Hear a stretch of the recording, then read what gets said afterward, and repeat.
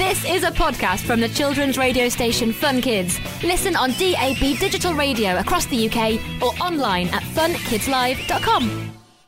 Fun Kids Family Walks, Bristol and the Slave Trade.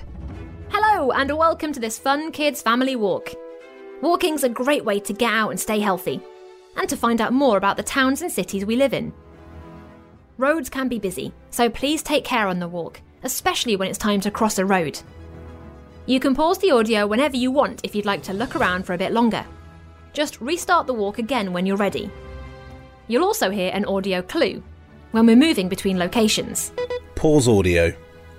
Welcome to Bristol, a city famous for Brunel Suspension Bridge, its natural gorge, and a vibrant history of music and street art. But if we go back to the 17th century, we find a much darker history connected to Britain's slave trade, and that's the theme for today's walk. It seems almost impossible to believe, but Britain was responsible for transporting over 3 million people from their African homelands to other countries far away to be slaves. Unpaid and poorly treated workers. Of those 3 million, over 500,000 were moved on boats from Bristol. Now, whilst that was a very long time ago, we can still see remnants of this dark history in the city. And by learning about it, we can make sure not to repeat the terrible mistakes of the past. We're starting our walk here at Bristol Temple Meads Station. Bristol Temple Meads was opened in August 1840, 33 years after the abolition of slavery in the UK. Although it was built after abolition, railways are part of a legacy of slavery, part of an industrial revolution fueled by riches from global trade, of which slaves formed an important part. Factories were hungry for the goods arriving by boat, and the railways were vital to move goods inland, as well as take them to waiting ships for export to other countries.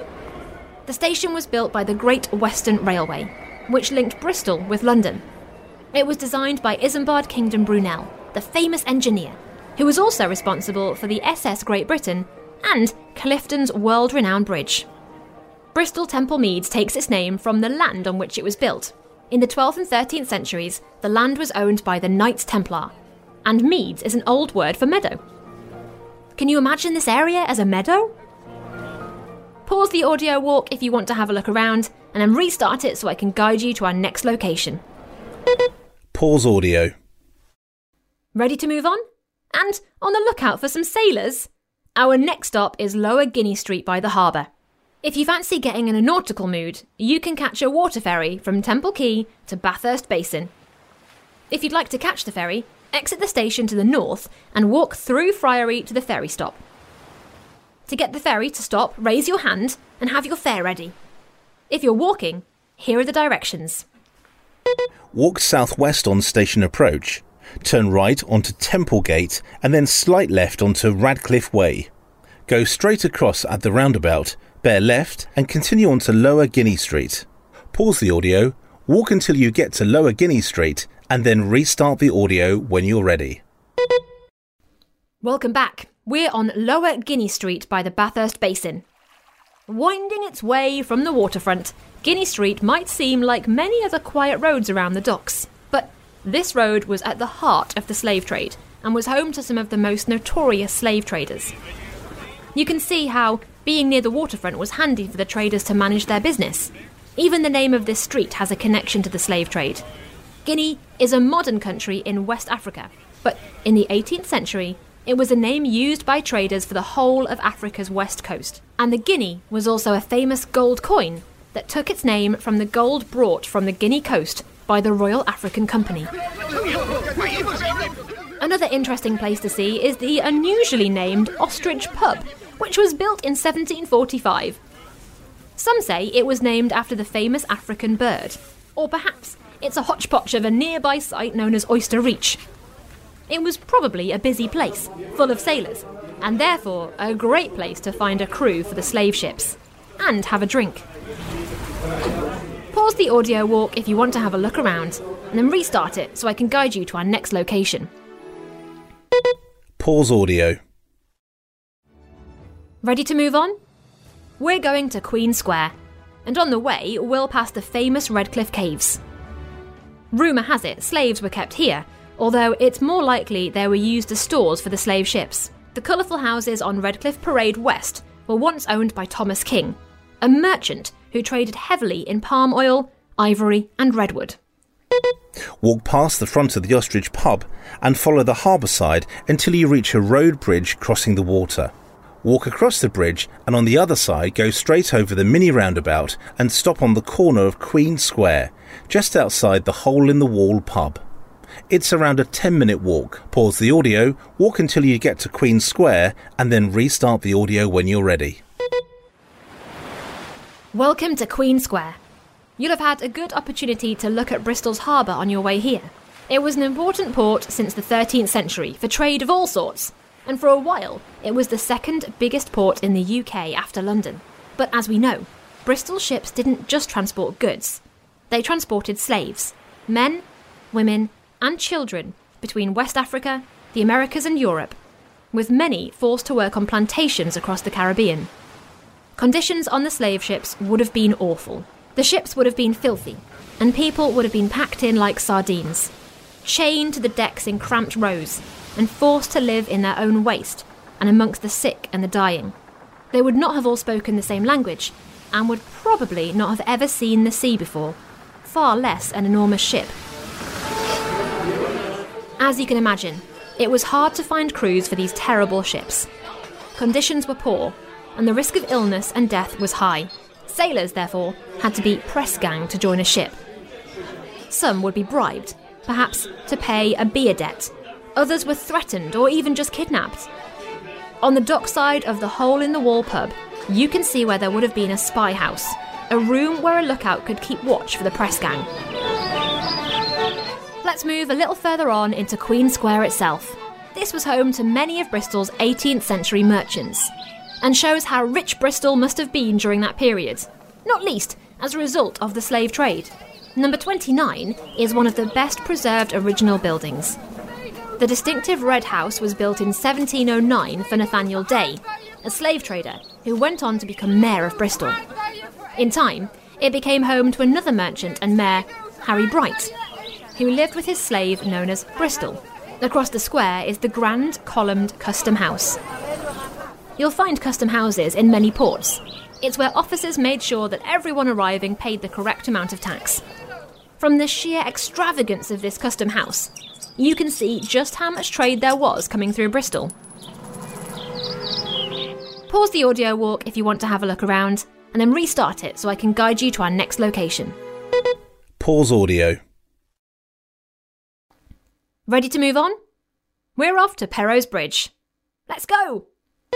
We're going to leave Queen Square by Royal Oak Avenue, which is just along from where we entered. Walk down the road and cross over Prince Street into Files Lane, heading towards the harbour side. In front of you will be a distinctive bridge with 2 foghorn sculptures. It's around a 5-minute walk. Pause the audio, walk until you get to Perrow's Bridge, and then restart the audio when you're ready. Welcome to Perrow's Bridge. Now, it might look a bit out of place compared to some of the old buildings we've seen, but it's to commemorate a real person as a monument to those who were enslaved themselves. While most slaves would end up in the Americas, a small number came to Bristol. Some were owned by ships' officers, others were the personal servants of plantation owners who had decided to settle in Bristol. Can you imagine someone owning you or your family? One such enslaved man was Perrow Jones. In 1783, his master brought him from the Americas. As there weren't many people in Britain from Africa at that time, Perrow would have been thought of as unusual. He lived in Bristol until he died in 1798, and it's unlikely that he ever gained his freedom. Perrow's Bridge marks the entrance to the modern harbour side, and was built as a reminder of the city's brutal part and all those affected by the slave trade. Pause the audio walk if you want to have a look around, and then restart it so I can guide you to our next location. Pause audio. Ready to move on? We're going to Old Bank at 37 Corn Street. On our way, we'll pass the empty plinth of the statue of Edward Colston. He was a merchant, trader and Member of Parliament, and you'll see his name on many buildings around Bristol. We'll find out more about him later and why the statue is no longer there. Cross over Perrow's Bridge and turn right, past the harbourside cafes and bars. When you get to the end of the water, cross over the plaza and turn left onto Broad Quay. Watch out for buses along the stretch. At the junction with Baldwin Street, you'll see a pedestrian road off to your right called Clare Street. Take this street and follow it as it becomes Corn Street. Number 37 is on your right. Look out for a plaque saying Old Bank. It's around a 10-minute walk. Pause the audio, walk until you get to Old Bank, and then restart the audio when you're ready. Welcome to Old Bank. Still a bank today, just a nat west. The slave trade wasn't the only thing which made Bristol rich, although its influence permeated into almost every corner of the city. There were many glassworks and sugar refineries across the city by the mid-17th century. Glass was handy to transport brandy and rum, which was traded in West Africa for enslaved Africans.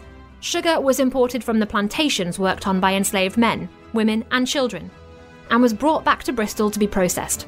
With all that money flowing through, banks were important to keep it safe, and so the Old Bank was founded in 1750 by wealthy tradesmen. By 1811, there were 13 different banks around Bristol, all issuing their own banknotes. Corn Street would have been a busy place for all traders, sharing the latest news and doing deals in the coffee houses. While you're here, take time to explore St Nick's Market and look at the emblems above the door. They represent the relationships we had with the other colonies at this time. Pause the audio walk if you want to have a look around, and then restart it so I can guide you to our next location. Pause audio. Ready to move on? We're off to the Bristol Beacon next. Let's go! Go back down Corn Street and rejoin Baldwin Street. Follow Baldwin Street to cross over at St Augustine's Parade and then turn right. After 80 metres, turn left on Colston Street and then left onto Pipe Lane. The modern building is the Bristol Beacon. It's around a 5-minute walk. Pause the audio, walk until you get to the Bristol Beacon, and then restart the audio when you're ready. Welcome to the Bristol Beacon. This is an internationally acclaimed concert venue, which changed its name in 2020, having been known originally, and for over 150 years, as Colston Hall. You may have seen that Colston is a bit of a recurring theme in Bristol. Colston Avenue, Colston Street, Colston Tower, Colston Hall. So, who was this Colston? Edward Colston was born in Bristol in 1636. He was a merchant from London who made his fortune from slavery, as one of the owners of the Royal African Company. You might remember from Guinea Street that they procured the gold for coins from West Africa. As well as being a merchant, Colston was a philanthropist. That's someone who uses their money to help others. He funded local schools, almshouses, hospitals, and church restorations across Bristol. So that's why he became so well known, and why for many years many Bristolians would have wanted to celebrate and commemorate him. There's even a Colston Day on the 13th of November. However, today, those who profited from slavery are no longer seen as admirable. Quite the opposite, in fact. To have caused so much devastation and death to those who were enslaved, and have made huge amounts of money from it. However, that money was spent. So there are conflicting feelings about this famous Bristolian. So strong was the division of feelings about Edward Colston that his statue was pulled off its plinth by protesters in 2020 and thrown into the harbour. I wonder what you think. Pause the audio walk if you want to have a look around, and then restart it so I can guide you to our next location. Pause audio. Ready to move on? Let's go! We're en route to the last stop on our tour, the Georgian House Museum in Great George Street. Walk up Pipe Lane to the left of the Beacon and then turn left into Frogmore Street. Continue until you see a road bridge. Just before the bridge, go up some steps to the road above. Turn right onto Park Road and follow it up until you reach St George Street on your left. Turn onto Great George Street and continue to number 7 on your left.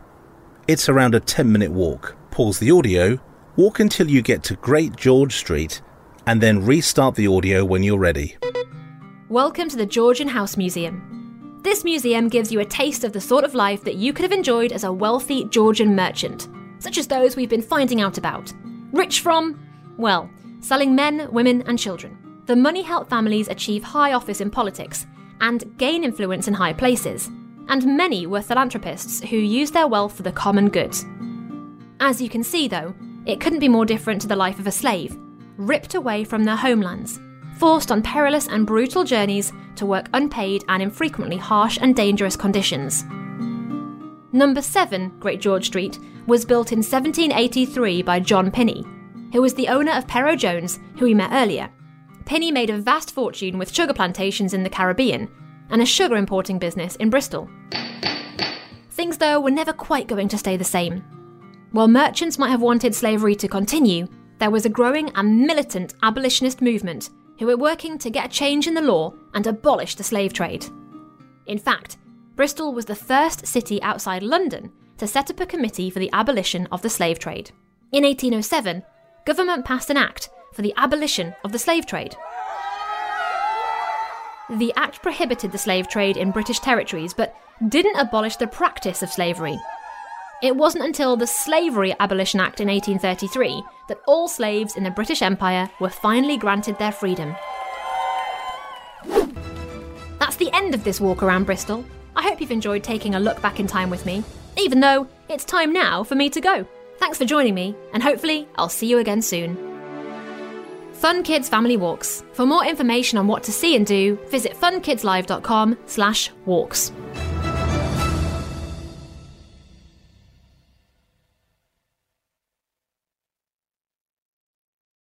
So that was a podcast from the children's radio station Fun Kids. Listen on DAB digital radio across the UK or online at funkidslive.com. I'm James Stewart, and in Saving Planet Earth, I'm going to be joined by some of the world's top scientists to introduce you to some of the weird and wonderful ideas being trialled to try and save our planet. Led, of course, by your questions. Hi James, I know that climate change is affecting our oceans. Is there anything that's being done to look after it? And one of the solutions involves dolphin poo. This is Saving Planet Earth, available wherever you get your podcasts.